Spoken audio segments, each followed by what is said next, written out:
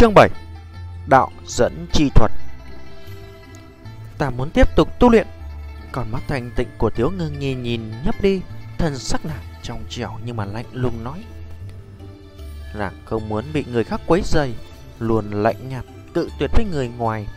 Ngàn dặm nàng ít khi tiếp xúc cùng bạn bè trong lớp, nhất là với nam sinh nàng không có một bằng hữu nào, thực sự là đôi chút có quái gở. Ta sẽ đi ngay. Nhấp Ly cười nhạt nói. Cơ mà mắt hắn soi kỹ thân hình của Tiếu Ngưng Nhi từ trên xuống dưới. Đôi mi thanh tịnh của Tiếu Ngưng Nhi cau lại. Nhấp Ly trắng trợn dò xét nàng như vậy thật không chút lễ phép. Ánh mắt kia khiến nàng tức giận. Trong Thánh Lan học viện có rất nhiều người theo đuổi nàng, nhưng mà nàng tới giờ chả theo ngó tới. Nàng chỉ là chăm chú tu luyện. Nàng cảm thấy hành động hiện tại của Nhấp Ly chẳng khác đám nam sinh kia là bao, làm người ta chán ghét. Người còn không đi? Tiếu Ngưng Nhi có chút mất hứng nói. Nhấp Ly đã quấy rầy nàng thật lâu. Ánh mắt Nhấp Ly nhìn tới chân Tiếu Ngưng Nhi. Ngưng Nhi không đi giày, đôi chân như ngọc đẹp đẽ, trắng nõn nà như pha lê. Đôi chân ngọc phát ra ánh sáng long lanh, dưới cái ánh trăng càng trở nên phiếm hồng tuyệt đẹp. Nhấp Ly ngắm một hồi lâu rồi nói. Mỗi khi đêm tới, hai chân người có hay không nóng như lửa đốt. Nghe thế vậy Tiếu Ngưng Nhi bỗng nao nao. Làm sao ngươi biết? Bởi vì hắn nói đúng, hai chân nàng cứ đêm tới là nóng bỏng. Vì vậy lúc tu luyện nàng không hề đi giày. Ta đương nhiên biết. Nhấp Ly mỉm cười nói. Ta chẳng những biết điều này còn biết thêm hai chân ngươi nóng như lửa đốt, không thể. Nhưng mà thể chất ngươi lại là cực hàn. Mỗi khi vào lúc canh ba ngươi tựa như là rơi vào hầm băng, vì thường thống khổ. Lúc này muốn tu luyện linh hồn lực cũng là lực bất tòng tâm, có đúng hay không? Trái tim nhỏ bé của Ngưng Nhi run lên. Những điều Nhấp Ly nói bấy lâu này nàng vẫn yên lặng chịu đựng một mình, chưa bao giờ nàng nói cho người nhà của nàng. Vậy mà Nhấp Ly sao biết được? Nhìn thấy thần sắc biến đổi của Ngưng Nhi, Nhấp Ly suy đoán hắn đúng 89 phần 10. Nguyên lai Tiếu Ngưng Nhi ở kiếp trước xảy ra vấn đề chỗ này. Vấn đề này gọi là chứng bệnh cực hàn, do thường xuyên tu luyện linh hồn lực vào ban đêm, dẫn tới âm khí xâm nhập vào cơ thể làm cái tắc bế mặt. Chứng bệnh cực hàn này nhẹ thì một thân chịu bệnh nặng, còn nặng thì bạo thể mà chết. Kiếp trước Tiếu Ngưng Nhi chỉ là bệnh nặng làm giường 2 năm, cũng là phi thường may mắn. Ngoại trừ những bệnh này, thân thể người tất nhiên có vài chỗ máu ứ đọng, đau đớn khó chịu, kéo mãi không tan, hơn nữa dần dần có xu thế khuếch tán ra. Nhấp Ly chắc chắn nói. Người bây giờ tu luyện còn chưa tới thanh đồng nhất tinh. Một khi ngươi tới cảnh giới thanh đồng, nhẹ thì gặp một trận bệnh nặng, tu vị giảm một lớn, còn nặng thì mất mạng. Nghe Nhấp Ly nói, Tiếu Ngưng Nhi ngu ngơ trong chốc lát. Nàng hai nắm đấm nắm chặt trong mắt, ướt át phiếm hồng. Tại sao như vậy? Mặc dù nàng phi thường kiên cường, nhưng mà đột nhiên nghe được tin tức này, Tiếu Ngưng Nhi như cũ chịu không được đả kích như vậy. Nhấp Ly nhìn ra chứng bệnh của nàng. Lời này của hắn đúng là 89 phần 10. Từ bé nàng đã biết gia tộc nàng dâng nàng cho thần thánh thế gia, gả cho Thẩm Phi. Dần lớn lên nàng hiểu rõ Thẩm Phi dạng người gì. Nàng không muốn là bị gả trong cái tên thiếu gia ăn chơi tầm hoa vấn nhiễu ngày ngày. Vì vậy nàng mới là dốc sức liều mạng tu luyện, hy vọng có thể thoát khỏi vận mệnh tàn khốc. Nhưng mà trời không cho nàng như nguyện. Nàng gần tới thanh đồng nhất tinh rồi, lại đột nhiên nhận được tin dữ như vậy. Nhìn thấy cô nàng Tiếu Ngưng Nhi luôn là kiên cường mà bộ dáng như sắp khóc, lòng Nhấp Ly sinh ra vài phần thương tiếc. Nhấp Ly, người biết ta bị bệnh tình gì, người nhất định có biện pháp trị liệu đúng không? Tiếu Ngưng Nhi lo sợ, không yên, không biết làm sao. Phòng bị kiên cường rốt cuộc bị đánh phá, khẩn cầu mà nói. Người có thể giúp ta một chút không? Tiếu Ngưng Nhi dù sao chỉ là một thiếu nữ 13-14 tuổi mà thôi. Tính cách Tiếu Ngưng Nhi kiên cường, rất ít cầu người khác. Nghe lời của nàng, Nhấp Ly lập tức mềm lòng, trầm mặc chốc lát rồi nói. Bệnh này không phải là không có cách chữa trị. Người có thể tới đồ thư quán của Thánh Lan học viện một chút tra. Bệnh này gọi là chứng bệnh cực hàn. Thực sự Tiếu Ngưng Nhi đột nhiên dâng lên một chút hy vọng. Muốn trị liệu như thế nào? Muốn dùng ôn dưỡng đặc thù đạo dẫn chi thuật massage ký mạch, hóa tán máu ứ đọng.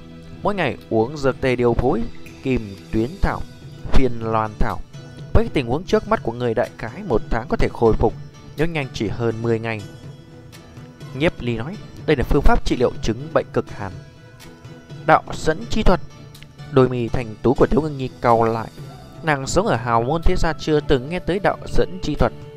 Ngoại trừ những thủ pháp trị liệu này, người còn phải cam đoan trong tương lai không được tu luyện linh hồn lực vào lửa đêm. Nhiếp Ly đưa tay nói: lấy ra công pháp tu luyện linh hồn lực của người để ta nhìn xem. Tiếu Ngưng Nhi ngẩng đầu nhìn Nhiếp Ly. Nếu như là người xa lạ bảo nàng lấy ra công phu tu luyện linh hồn lực, nàng nhất định cảm thấy đối phương chính là gạt công pháp của nàng. Nhưng mà khi nàng chứng kiến thần sắc nghiêm túc của Nhiếp Ly, nội tâm mà sinh ra cái tia không hiểu được cảm giác tín nhiệm. Nhiếp Ly nói nhiều như vậy, đã hoàn toàn tín nhiệm Nhiếp Ly. Nàng lấy công pháp tu luyện trong thời gian không gian giới chỉ ra. Đó là một cái tấm da dê bé, có chút cũ kỹ, trên đó viết đầy văn tự rậm rạp chằng chịt. Nhiếp Ly cầm tấm da dê, trong lúc vô tình chạm vào da thịt mu bàn tay của Tiếu Ngưng Nhi, tựa như là bạch ngọc nõn nà. Bất quá Nhiếp Ly cũng không để trong lòng mà cẩn thận nhìn tấm da dê. Bị tay Nhiếp Ly đụng phải, Tiếu Ngưng Nhi nhanh chóng rụt tay về, tâm trí bình bịch nhảy loạn, tâm tình lộn xộn. Nếu như Nhiếp Ly dùng điều này để áp chế nàng, nếu hắn có ý đồ với nàng thì làm sao bây giờ? Bất quá khi nàng ngẩng đầu lên lại phát hiện Nhiếp Ly chẳng hề chú ý tới sự khác thường của nàng. Nội tâm nàng thở dài một hơi. Hắn đang cúi đầu nhìn tấm da dê, thần sắc đặc biệt chăm chú, chỉ vậy thôi cũng là khiến cho Tiếu Ngưng Nhi có vài phần thất thần. Sau một lát mới nhanh chóng phản ứng lại, rồi nàng cúi đầu không biết suy nghĩ cái gì. Cái gì? Hảo môn thế gia to như vậy mà công pháp tu luyện để đích chuyển đệ tử thấp kém như vậy, trả trách cuối cùng Quang Huy chi thành, Quang Huy chi thành chịu phá diệt. Nhiếp Ly lẩm bẩm. Người nói gì vậy? Tiếu Ngưng Nhi mở to hai mắt, nàng nghe được mấy cái chữ lẻ tẻ không hiểu lời Nhiếp Ly nói. Không có gì. Nhiếp Ly cười nhạt một tiếng hỏi: công pháp tu luyện linh hồn lực quá kém, tu luyện dẫn tới tổn thương kinh mạch. Ngươi sở dĩ chứng bệnh cực hạn cùng quyền công pháp có quan hệ. Đem câu này tâm nhãn thông linh đổi thành tâm thần thông linh, đem câu này đổi thành hồn cùng linh hợp, tâm cùng thần thông. Nhiếp Ly thao thao bất tuyệt đem công pháp tu luyện linh hồn lực sửa đổi hoàn toàn. Tiếu Ngưng Nhi thấy Nhiếp Ly sửa chữa công pháp tu luyện linh hồn lực, lúc đầu không phục.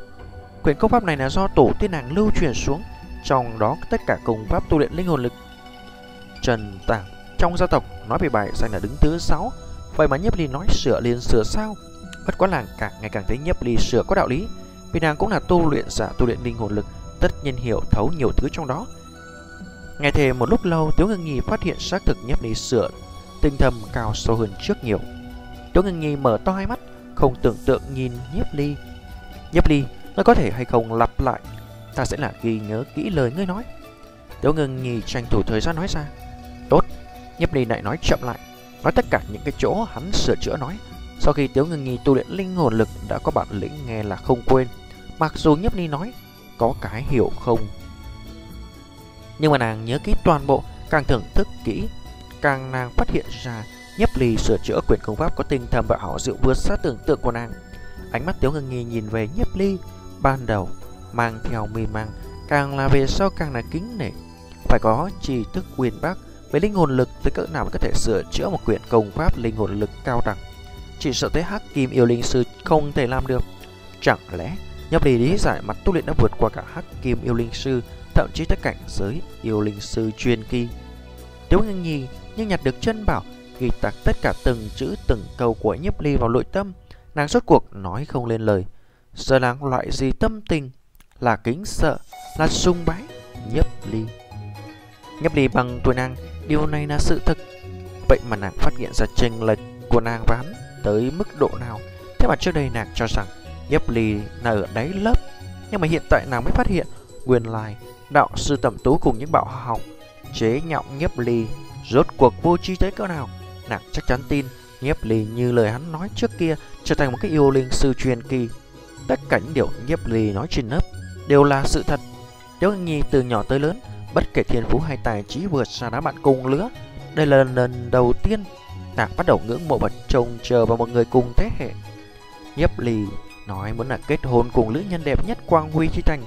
Nghĩ tới đây, Tiếu Ngưng Nhi loạn cả lên, cúi đầu không nói. Chỉ là đột nhiên trong óc của nàng hiện lên một cái thân ảnh, chính là Diệp Tử Vân. Tuy rằng Tiếu Ngưng Nhi rất tự tin với dung mạo của mình, nhưng mà nàng không thể không thừa nhận, luận mỹ mạo nàng chưa chắc so sánh được với Diệp Tử Vân. Người đang nghĩ gì? Nhiếp Ly nhìn hướng Tiếu Ngưng Nhi, nghi ngờ hỏi. Hắn thấy thần sắc của Tiếu Ngưng Nhi có chút kỳ quái. Không, không có gì. Tiếu Ngưng Nhi lắc đầu tranh thủ đáp đầu hỗn loạn trong đầu ra ngoài, rồi hỏi: Nhiếp Ly, người có hay không là biết đạo dẫn chi thuật? Đương nhiên biết. Nhiếp Ly gật đầu nói: Bất quá đạo dẫn chi thuật cần phải massage chỗ máu ứ động của người bệnh, chúng ta làm hình như có chút không ổn. Tiếu Ngưng Nhi ngẩng đầu nhìn khuôn mặt Nhiếp Ly, đôi mắt Nhiếp Ly hình sáng rõ ràng, mày kiếm mắt sáng, đôi mắt màu đen lóe ra hào quang thâm sâu, một loại khí chất tuấn lãng nói không lên lời. Hình tượng suy nghĩ trong đầu làng chính là như vậy, hai cái chậm rãi trùng hợp là một. Tiếu Ngưng Nhi cúi đầu nói: Ta không để ý, người chỉ là giúp ta chữa bệnh đúng không? Ta không muốn biến thành phế nhân. Nửa câu sau của Tiếu Ngưng Nhi như là đang an ủi chính bản thân nàng. Ở trước mặt Nhiếp Ly, Tiếu Ngưng Nhi rốt cuộc tháo xuống phòng bị lạnh như băng. Ách, Nhiếp Ly trầm mặc một chút. Nữ hài tử người ta không có để ý rồi, chẳng lẽ mình không có chút phóng khoáng hay sao? Lòng hắn có Diệp Tử Vân đối với Ngưng Nhi cũng là có hảo cảm mà thôi, không có ý tưởng gì đó. Vậy thì được rồi, thời gian tiếp cứ theo 3 ngày ta sẽ dùng đạo dẫn thuật giúp người trị liệu một lần. Ngay trở về thì dựa theo lời ta nói, đi ăn một ít thảo dược, tin tưởng rất nhanh tốt. Tiếu Ngưng Nhi nhẹ gật đầu giữ im lặng. Máu động ở vị trí nào vậy? Nhiếp Ly hỏi. Tiếu Ngưng Nhi luôn luôn thành lãnh như vậy mà giờ phút này đôi má hiện lên cái vòng ngượng ngùng đỏ đỏ. Nàng chỉ xuống mu bàn chân nói: Nơi này có một chỗ. Nhiếp Ly cúi đầu nhìn thấy bên mu bàn chân trắng nõn của Tiếu Ngưng Nhi quả nhiên một mặt tím xanh, vô cùng nghiêm trọng rồi. Nghiêm trọng như vậy? Nhiếp Ly nhíu mày rồi nói: May mắn ở mu bàn chân, nếu ở địa phương khác thì phiền toái. Mu bàn chân chỉ là tương đối dễ dàng, một lát là tốt. Nhiếp Ly ngồi xổm xuống đất. Tiếu Ngưng Nhi nhẹ gật đầu. Nàng cũng không nói đây chỉ là một chỗ trong những cái chỗ ứ động mà thôi. Nàng cũng là chậm rãi ngồi xuống, đặt chân trên đùi Nhiếp Ly, ánh mắt lập lòe không biết suy nghĩ điều gì.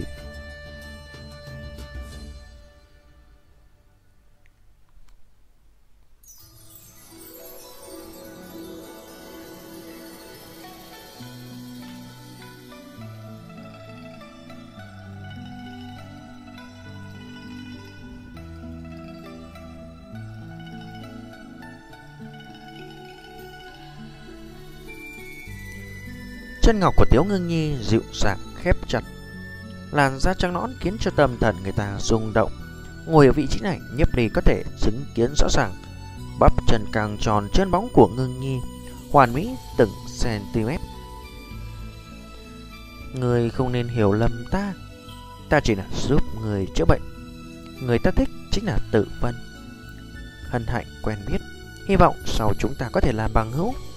Nhiếp Ly nhìn thoáng qua đôi mắt động lòng người của Tiếu Ngưng Nhi, giải thích cho nàng. Ngưng Nhi nghe vậy đôi vai run lên, nhẹ gật đầu một tiếng, cũng không nói gì. Từ nhỏ tới lớn, ngoại trừ phụ thân nàng thì Nhiếp Ly là làm nhân đầu tiên chạm vào da thịt nàng. Nhưng mà Nhiếp Ly yêu thích lại là Tử Vân. Tiếu Ngưng Nhi nghĩ tới đây không khỏi sống mũi cay cay.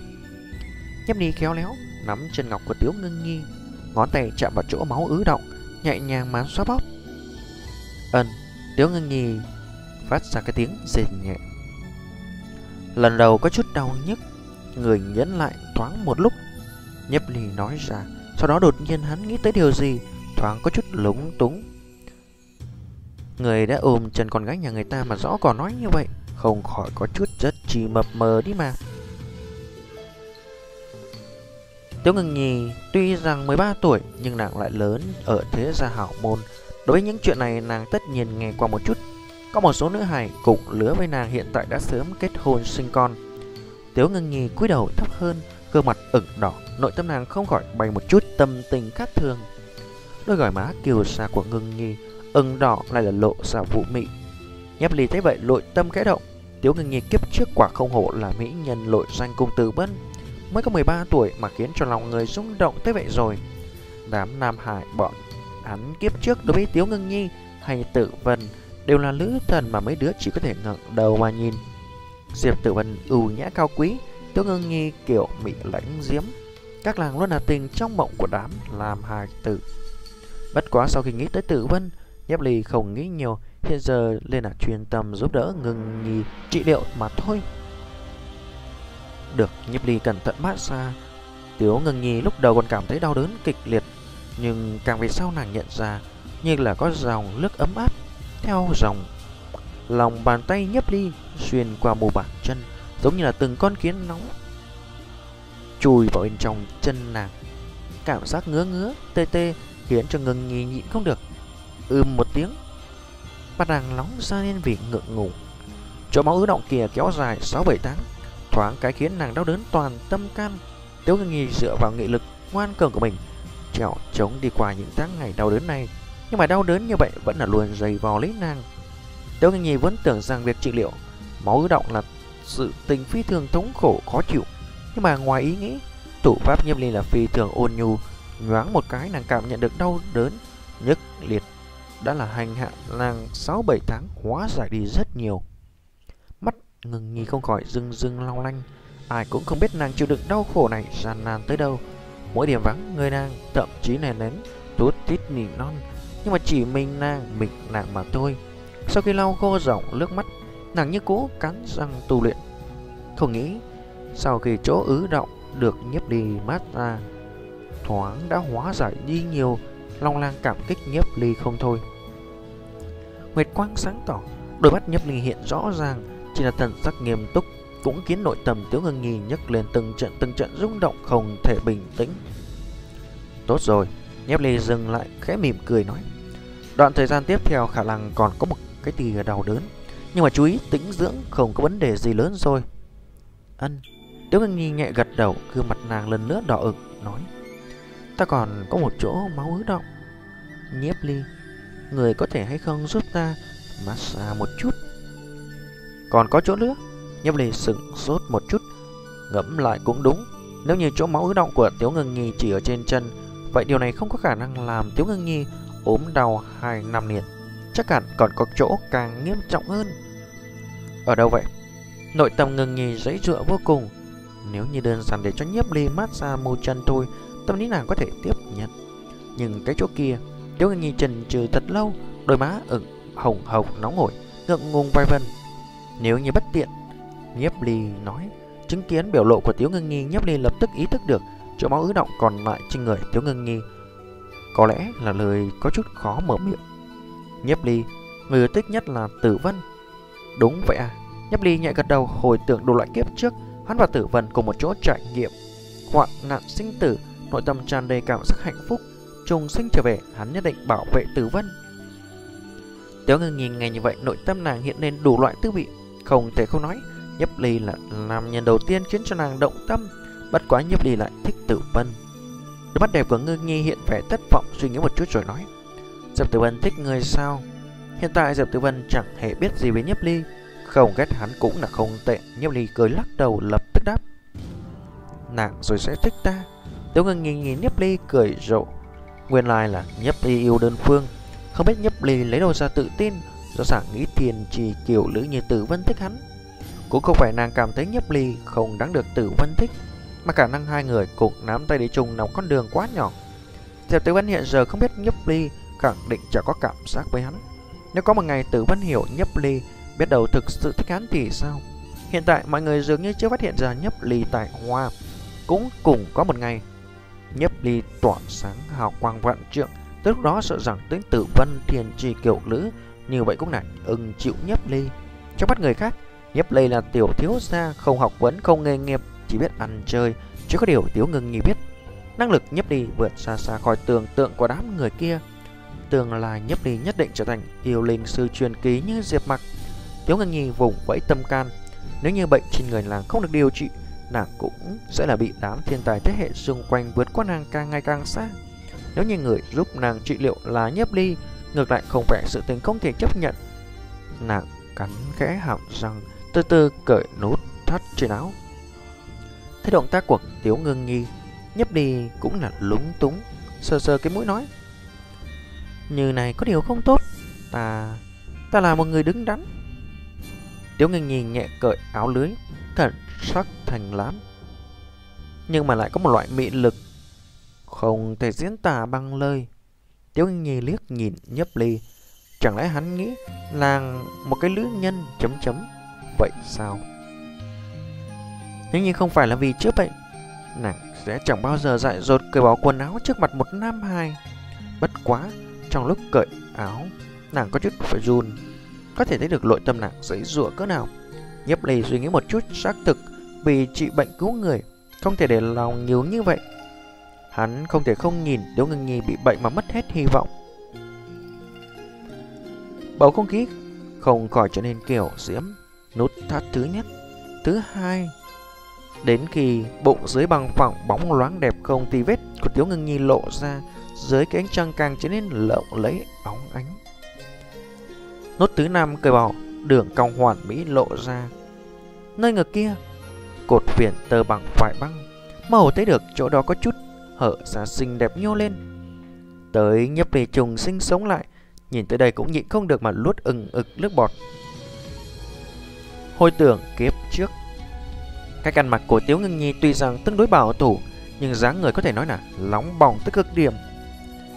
Chỉ là từ xa nhìn mà tôi cũng đủ khiến cho vô số nam nhân điên cuồng.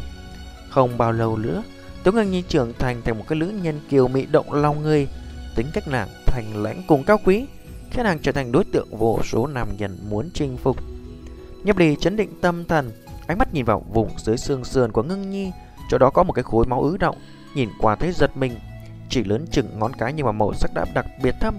Nhiếp Ly tràn đầy thương tiếc, một thiếu nữ điềm đạm đáng yêu như vậy sao lại chịu được đau đớn kịch liệt như vậy chứ? Nhiếp Ly bắt tay đặt chỗ đó, nhẹ nhàng thực hiện vuốt ve, xoa bóp. Da thịt nàng lạnh buốt như nước, làm cho thân thể đầy đặn, xúc cảm trắng lón xuyên thấu lòng bàn tay truyền tới, làm tâm thần Nhiếp Ly rung động vô cùng. Nàng cúi đầu nhìn lại, khuôn mặt nàng đã là vây kín dạng mây đỏ, như là đang uống rượu. Có một loại kiểu diễm động lòng người không thể tả bằng lời.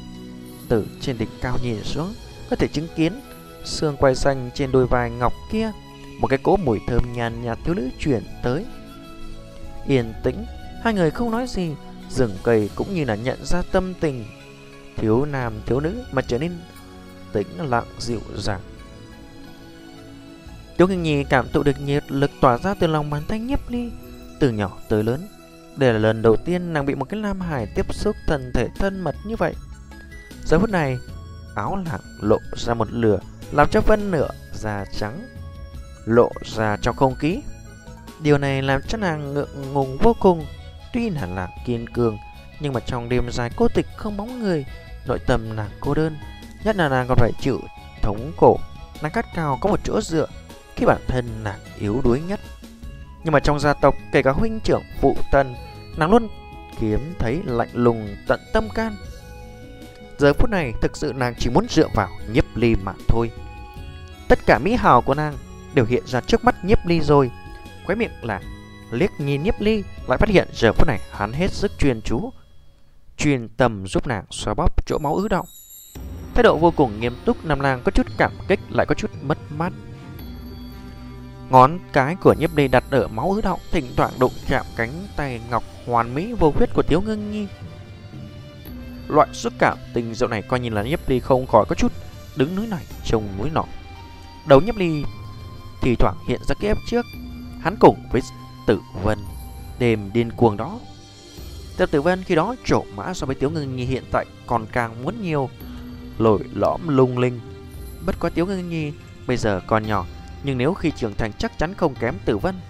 Bộ dáng Tử Vân điềm tĩnh ưu nhã, thỉnh thoảng hiện trong đầu. Hơn nữa Tử Vân vì cứu Nhiếp Ly mà chết, trùng sinh trở về, Nhiếp Ly không thể phụ lòng Tử Vân. Nghĩ tới đây Nhiếp Ly mới là bình ổn tâm tình. Nhiếp Ly phi thường cẩn thận, ngón tay không ngừng xoa bóp, đồng thời tay hắn không ngừng điểm lên mấy cái huyệt vị trọng yếu xung quanh. Thân thể Tiếu Ngưng Nhi đầy đặn, ngẫu nhiên massage chúng một ít vị trí mẫn cảm, hắn có thể cảm nhận nơi đó mềm mại đầy kiêu ngạo, làm cho Nhiếp Ly lúng túng không thôi. Tiếu Ngưng Nhi cảm giác từng cái cỗ nhiệt lưu đang chui loạn giữa xương sườn nàng, thỉnh thoảng truyền tới trận cảm giác tê dại. Tay Nhiếp Ly ngẫu nhiên chạm vào ngọc phong của nàng, nơi đó chưa từng có nam nhân nào động vào, khiến gương mặt nàng nổi lên trận rượu màu đỏ như dáng chiều, vô cùng rung động lòng người. Dáng điệu thiếu nữ vũ mị say mê vạn người, khiến cho người ta không khỏi nghĩ muốn ôm nàng vào trong ngực, hảo hảo thương tiếc một phen. Điều này thực sự là một cái loại tra tấn gian nan. Xoa bóp hồi lâu, Nhiếp Ly lúc này mới là thở ra một cái hơi thật dài, lộ ra nụ cười sáng lạn nói: tốt rồi. Cảm giác Nhiếp Ly rời khỏi, Tiểu Ngưng Nhi không khỏi có cảm giác mất mát buồn vỡ cớ. Nàng không phải không thừa nhận, thủ pháp massage của Nhiếp Ly rất thần kỳ, làm cho đau đớn của nàng thoáng đã hóa giải đi nhiều. Nàng vì đau đớn mà tâm thần căng thẳng, thoáng buông lỏng đi. Cảm ơn ngươi, Tiểu Ngưng Nhi nhẹ giọng nói, cúi đầu cài lại nút áo. Nhìn ra thịt trắng nõn đường cong uyển chuyển dần dần biến mất khỏi tầm mắt, tâm tình Nhiếp Ly nhấp nhô không thôi. Hắn nghiêm mặt nói: mấy ngày này ngươi nghỉ ngơi thật tốt thì đỡ rất nhiều. Cách 3 ngày một lần ta xoa bóp thoáng qua cho ngươi. Vậy chỉ cần mấy lần sẽ là giải trừ tận gốc. Trước khi đạt tới cấp bậc thanh đồng, đừng tu luyện linh hồn lực vào buổi tối, hấp thụ quá nhiều nguyệt quang tinh hoa, nếu như không điều hòa được nó tạo thành hậu quả nghiêm trọng đó. Ân. Tiểu Ngưng Nhi nhẹ gật đầu, nàng cũng không dám tu luyện lung tung. Nếu như không gặp Nhiếp Ly, nàng có thể tưởng tượng tương lai nàng ra sao. Mọi cố gắng trước đó đều trở thành nước chảy về sông. Nhận thấy Tiểu Ngưng Nhi không ngại, Nhiếp Ly đứng dậy nói: ta phải đi. Tuy rằng không biết loại tâm tình gì đang chạy loạn trong đầu, nhưng Tiểu Ngưng Nhi cũng đành nhẹ gật đầu, trầm mặc chốc lát rồi nói: Nhiếp Ly, người giúp ta, về sau nếu như cần ta hỗ trợ, nhất định toàn lực ứng phó. Nhìn biểu tình lộ ra nghiêm túc của Tiểu Ngưng Nhi, Nhiếp Ly cười gật đầu một cái đáp: tốt, nếu như cần hỗ trợ tìm tới ta. Trên thực tế, Nhiếp Ly trợ giúp Tiểu Ngưng Nhi vẹn vẹn chẳng qua là thương tiếc Tiểu Ngưng Nhi mà thôi, chưa từng nghĩ tới hồi báo. Nhiếp Ly quay người rời đi, bóng lưng biến mất trong rừng cây. Tiểu Ngưng Nhi nhìn bóng lưng rời đi, đứng đó hồi lâu, cảm giác ốm đau trên người giảm bớt rất nhiều, tâm tình trong lúc bất chợt trở nên vui sướng. Nhiếp Ly, người tới cùng là dạng người gì đấy? Tiểu Ngưng Nhi nhìn bóng lưng lấp ló kia thầm nói, mang theo vài phần tâm tình nhảy nhót, quay người lao ra phía cửa của Thúy Luyện chi địa. Đêm lạnh như nước, ánh sáng tỏ, một cái tầng lụa mỏng mông mênh phiêu diêu trong đêm đen.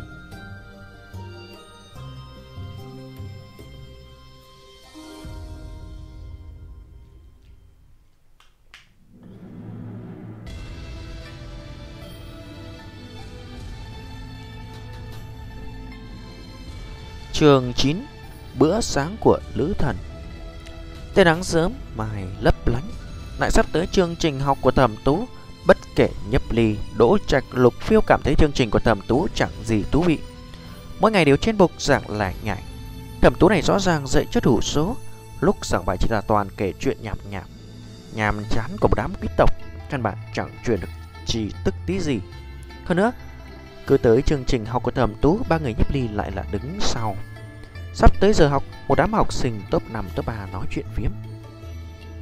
Diệp Tử Vân không có ngăn cách mình ra khỏi đám học sinh, rất nhanh nàng cùng nhiều nữ sinh khác tạo thành một mảng. Thẩm Việt ngạo nghễ mà ngồi ở một bên, với thân phận và địa vị của hắn, thực là khinh thường đi chung với đám đồng học trong lớp. Nếu như không phải có Tử Vân ở đây, chắc chắn 100% hắn không ở trong lớp này. 2 tháng sau có lần khảo thí, bất kể hắn hay Tử Vân đều là khẳng định tấn bảo yêu linh sư sơ cấp. Thẩm Việt thoáng nhìn Nhiếp Ly đang đứng phía sau, trên mặt xuất hiện cười châm chọc nói: trong 2 tháng tăng lên thanh đồng nhất tinh, loại người cùi mục như ngươi mà cũng làm được sao? Vậy thì mặt trời thực sự mọc từ đằng Tây à? Nhiếp Ly cùng Đỗ Trạch, Lục Phiêu phía sau được trò chuyện. Trừ 3 người, còn có mấy đệ tử bình dân khác cũng cùng 3 người Nhiếp Ly quan hệ rất tốt. Bởi Nhiếp Ly có tương đối nhiều chú ý, thỉnh thoảng lại chỉ điểm tu luyện cho người khác, vì vậy hắn dường như trở thành cầm đầu của một nhóm. Rồi Đỗ Trạch cũng y trọng trong những đệ tử bình dân kia cũng là cam tâm tình nguyện nghe lời Nhiếp Ly. Mới ngắn ngủi mấy ngày thời gian, Nhiếp Ly mang theo 2 người bọn hắn bán lời hơn 1.600.000 yêu linh tệ. Đây là điều Đỗ Trạch không thể tưởng tượng. Đỗ Trạch phi thường tín nhiệm và bội phục Nhiếp Ly. Hắn cảm thấy Nhiếp Ly rất có năng lực. Nhiếp Ly, bước tiếp theo chúng ta làm thế nào? Đỗ Trạch hỏi, bởi vì Nhiếp Ly từng nói thời gian tiếp theo bọn hắn không săn giết rác dương nữa. Vậy hẳn là làm điều gì khác? Đợi tan học mấy người sẽ biết. Nhiếp Ly cười thần bí, hắn đã có ý tưởng mới. Bước đầu tiên là mua một ít linh hồn thủy tinh, khảo thí thuộc thiên tính. Bọn hắn tranh thủ thời gian bắt đầu tu luyện. Giữa Nhiếp Ly cùng Thẩm Tú còn có đổ ước, muốn hắn trong 2 tháng đạt được cấp bậc thành độc nhất tinh. Ngoại trừ tu luyện bản thân, ánh mắt Nhiếp Ly nhìn về xa xa, Tử Vân bên trong đám nữ hài tử như hạc giữa bầy gà. Phải thế nào mới tiếp cận được Tử Vân đây? Lại là làm thế nào để cho Tử Vân thích mình? Ngay lúc Nhiếp Ly có chút thất thần hoảng hốt, Tiếu Ngưng Nhi ngồi ngay hàng phía trước, đứng lên cất bước tới chỗ Nhiếp Ly. Tiếu Ngưng Nhi là một trong nữ hải duy nhất có thể đọ độ ưu tú cùng xinh đẹp với Tử Vân. Hành động của nàng khiến gây sự chú ý của mọi người cả lớp. Diệp Tử Vân tính tình bình thản ôn nhu, rất nhiều nữ hài bình dân cùng nữ hài thế gia đều muốn làm bằng hữu của Tử Vân. Còn Tiếu Ngưng Nhi tính cách trong trẻo nhưng lạnh lùng cao ngạo, như là băng sơn mỹ nhân khó gần. Đến nữ hài cũng không thể làm quen chứ nói chi tới đám nam hải. Chẳng lẽ Nhiếp Ly trêu chọc vào Tiếu Ngưng Nhi? Nhiếp Ly là muốn thảm rồi. Nhìn bóng lưng Tiếu Ngưng Nhi, cả đám đệ tử Thiếu gia cười hì hì thảo luận. Theo bọn hắn thì Tiếu Ngưng Nhi chủ động tìm Nhiếp Ly chắc chắn không có sự tình gì tốt. Đoán không chừng nàng muốn tìm tên họ Nhiếp kia gây phiền toái. Bằng câu mà nói, một cái băng sơn mỹ nhân như Tiếu Ngưng Nhi phát sinh chuyện gì với tên cặn bã Nhiếp Ly hay sao? Nếu thực sự phát sinh chuyện như vậy, chắc là mặt trời lặn xuống hướng đông mất. Tu vị Tiếu Ngưng Nhi đã sắp tiếp cận tới cảnh giới thành đồng nhất tinh. Nếu có xung đột gì đó, bị đánh thành đậu heo chắc chắn là Nhiếp Ly xui xẻo. Đám đệ tử thế gia đang đợi xem kịch vui. Trong đám bọn họ không ít cái tên ưa thích Tiếu Ngưng Nhi. Dù sao Tiếu Ngưng Nhi cũng là siêu cấp mỹ nữ, chẳng kém Tử Vân chút nào. Hôm nay Tiếu Ngưng Nhi cố ý mặc váy dài viền tơ hình ô vuông, tóc nàng đen, một bực dán ở sau lưng, cổ tay trắng nõn, bên trên có đeo một cái đôi vòng tay xinh đẹp, trông thật xinh đẹp triệu người luyến. Bình thường Tiếu Ngưng Nhi đều là mặc một cái bộ áo khoác bó sát người để dễ dàng tu luyện. Bất quá áo khoác bó sát người lại là càng tạo ra hương vị đặc biệt của riêng nàng. Nhưng hôm nay rõ ràng cách ăn mặc tỉ mỉ trải chút hơn, xinh đẹp hơn ngày thường vài phần, thu hút ánh mắt bao người không thể rời. Cách ăn mặc tỉ mỉ như vậy, đây là lần đầu tiên Ngưng Nhi. Nhiếp Ly cùng Đỗ Trạch Lục Phiêu còn trò chuyện, Tiếu Ngưng Nhi đã tới bên cạnh bàn Nhiếp Ly.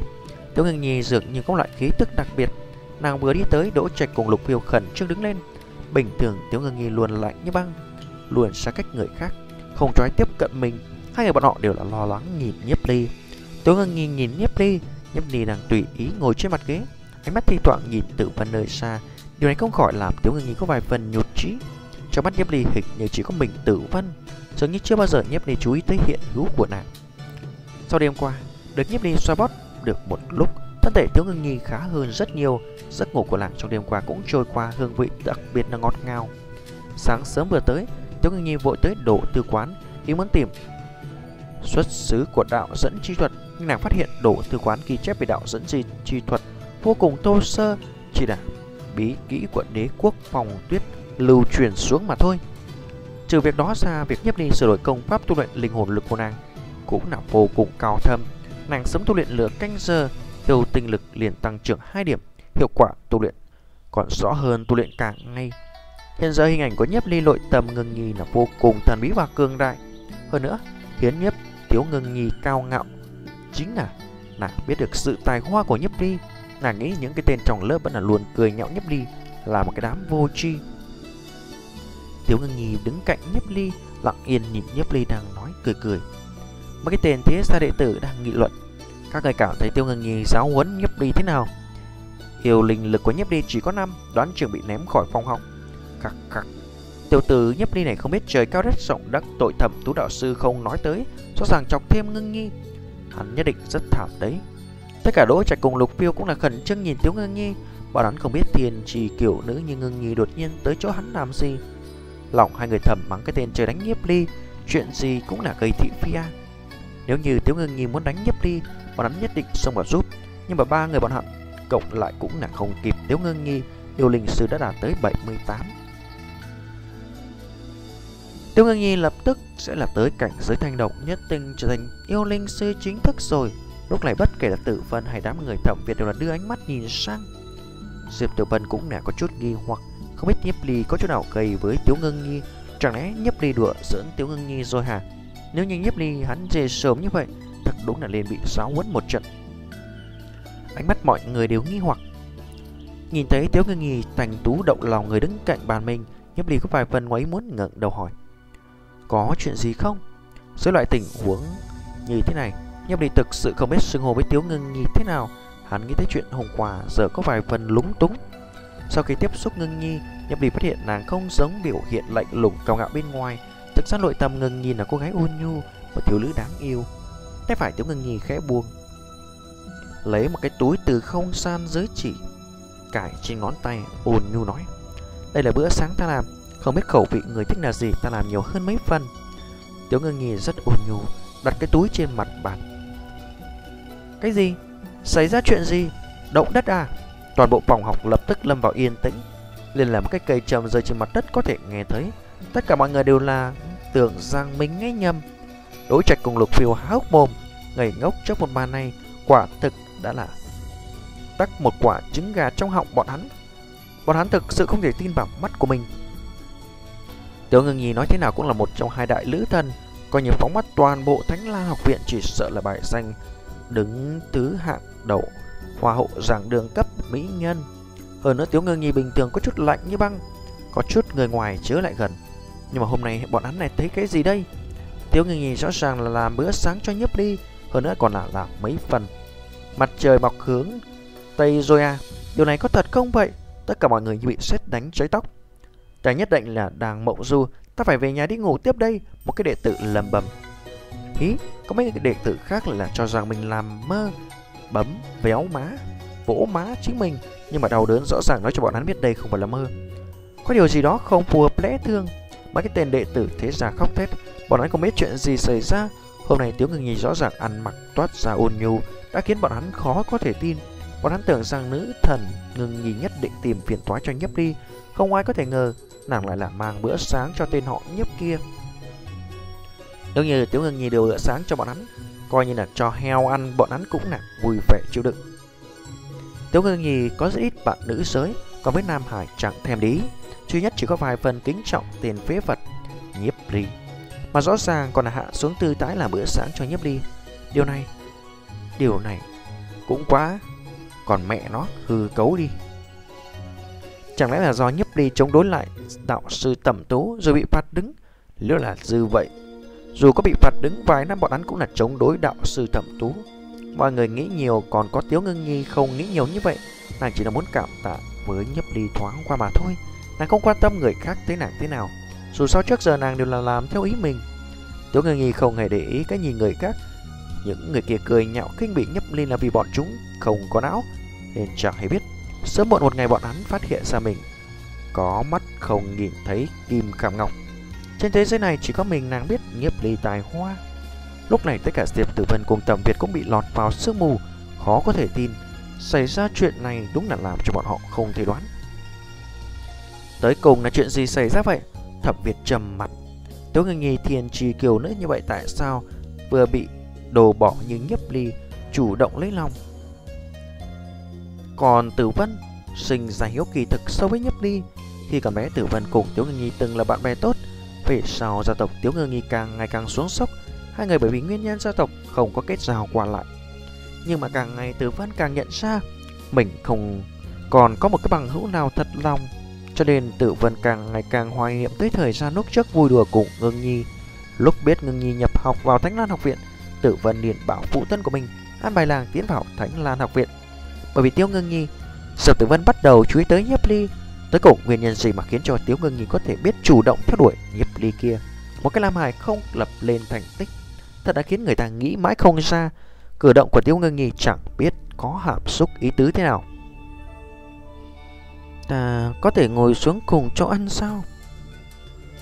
Tiếu Ngưng Nhi nhìn Nhiếp Ly, lại là nhìn qua Đỗ Trạch cùng Lục Phiêu hỏi. Ánh mắt Đỗ Trạch Lục Phiêu ngoài ngoắt nhìn Nhiếp Ly. Tuy rằng lòng bọn hắn không dám có bất luận tơ tưởng gì với Ngưng Nhi, nhưng mà có một mỹ nữ như là Ngưng Nhi ngồi cạnh vẫn là phi thường đẹp mặt đấy. Nhiếp Ly trầm mặc một lát rồi gật đầu nói: được. Không biết vì cái gì, nhìn ngắm Tiếu Ngưng Nhi, Nhiếp Ly lại nghĩ tới hình ảnh kiều diễm đêm qua, dáng người mềm mại không xương của Ngưng Nhi cùng với da thịt trắng nõn nà, vẫn là khiến lòng hắn có vài phần lúng túng. Tiếu Ngưng Nhi mang bữa sáng tới, bên trong đủ loại bánh ngọt tinh xào, nhìn thôi cũng là đủ thèm thuồng.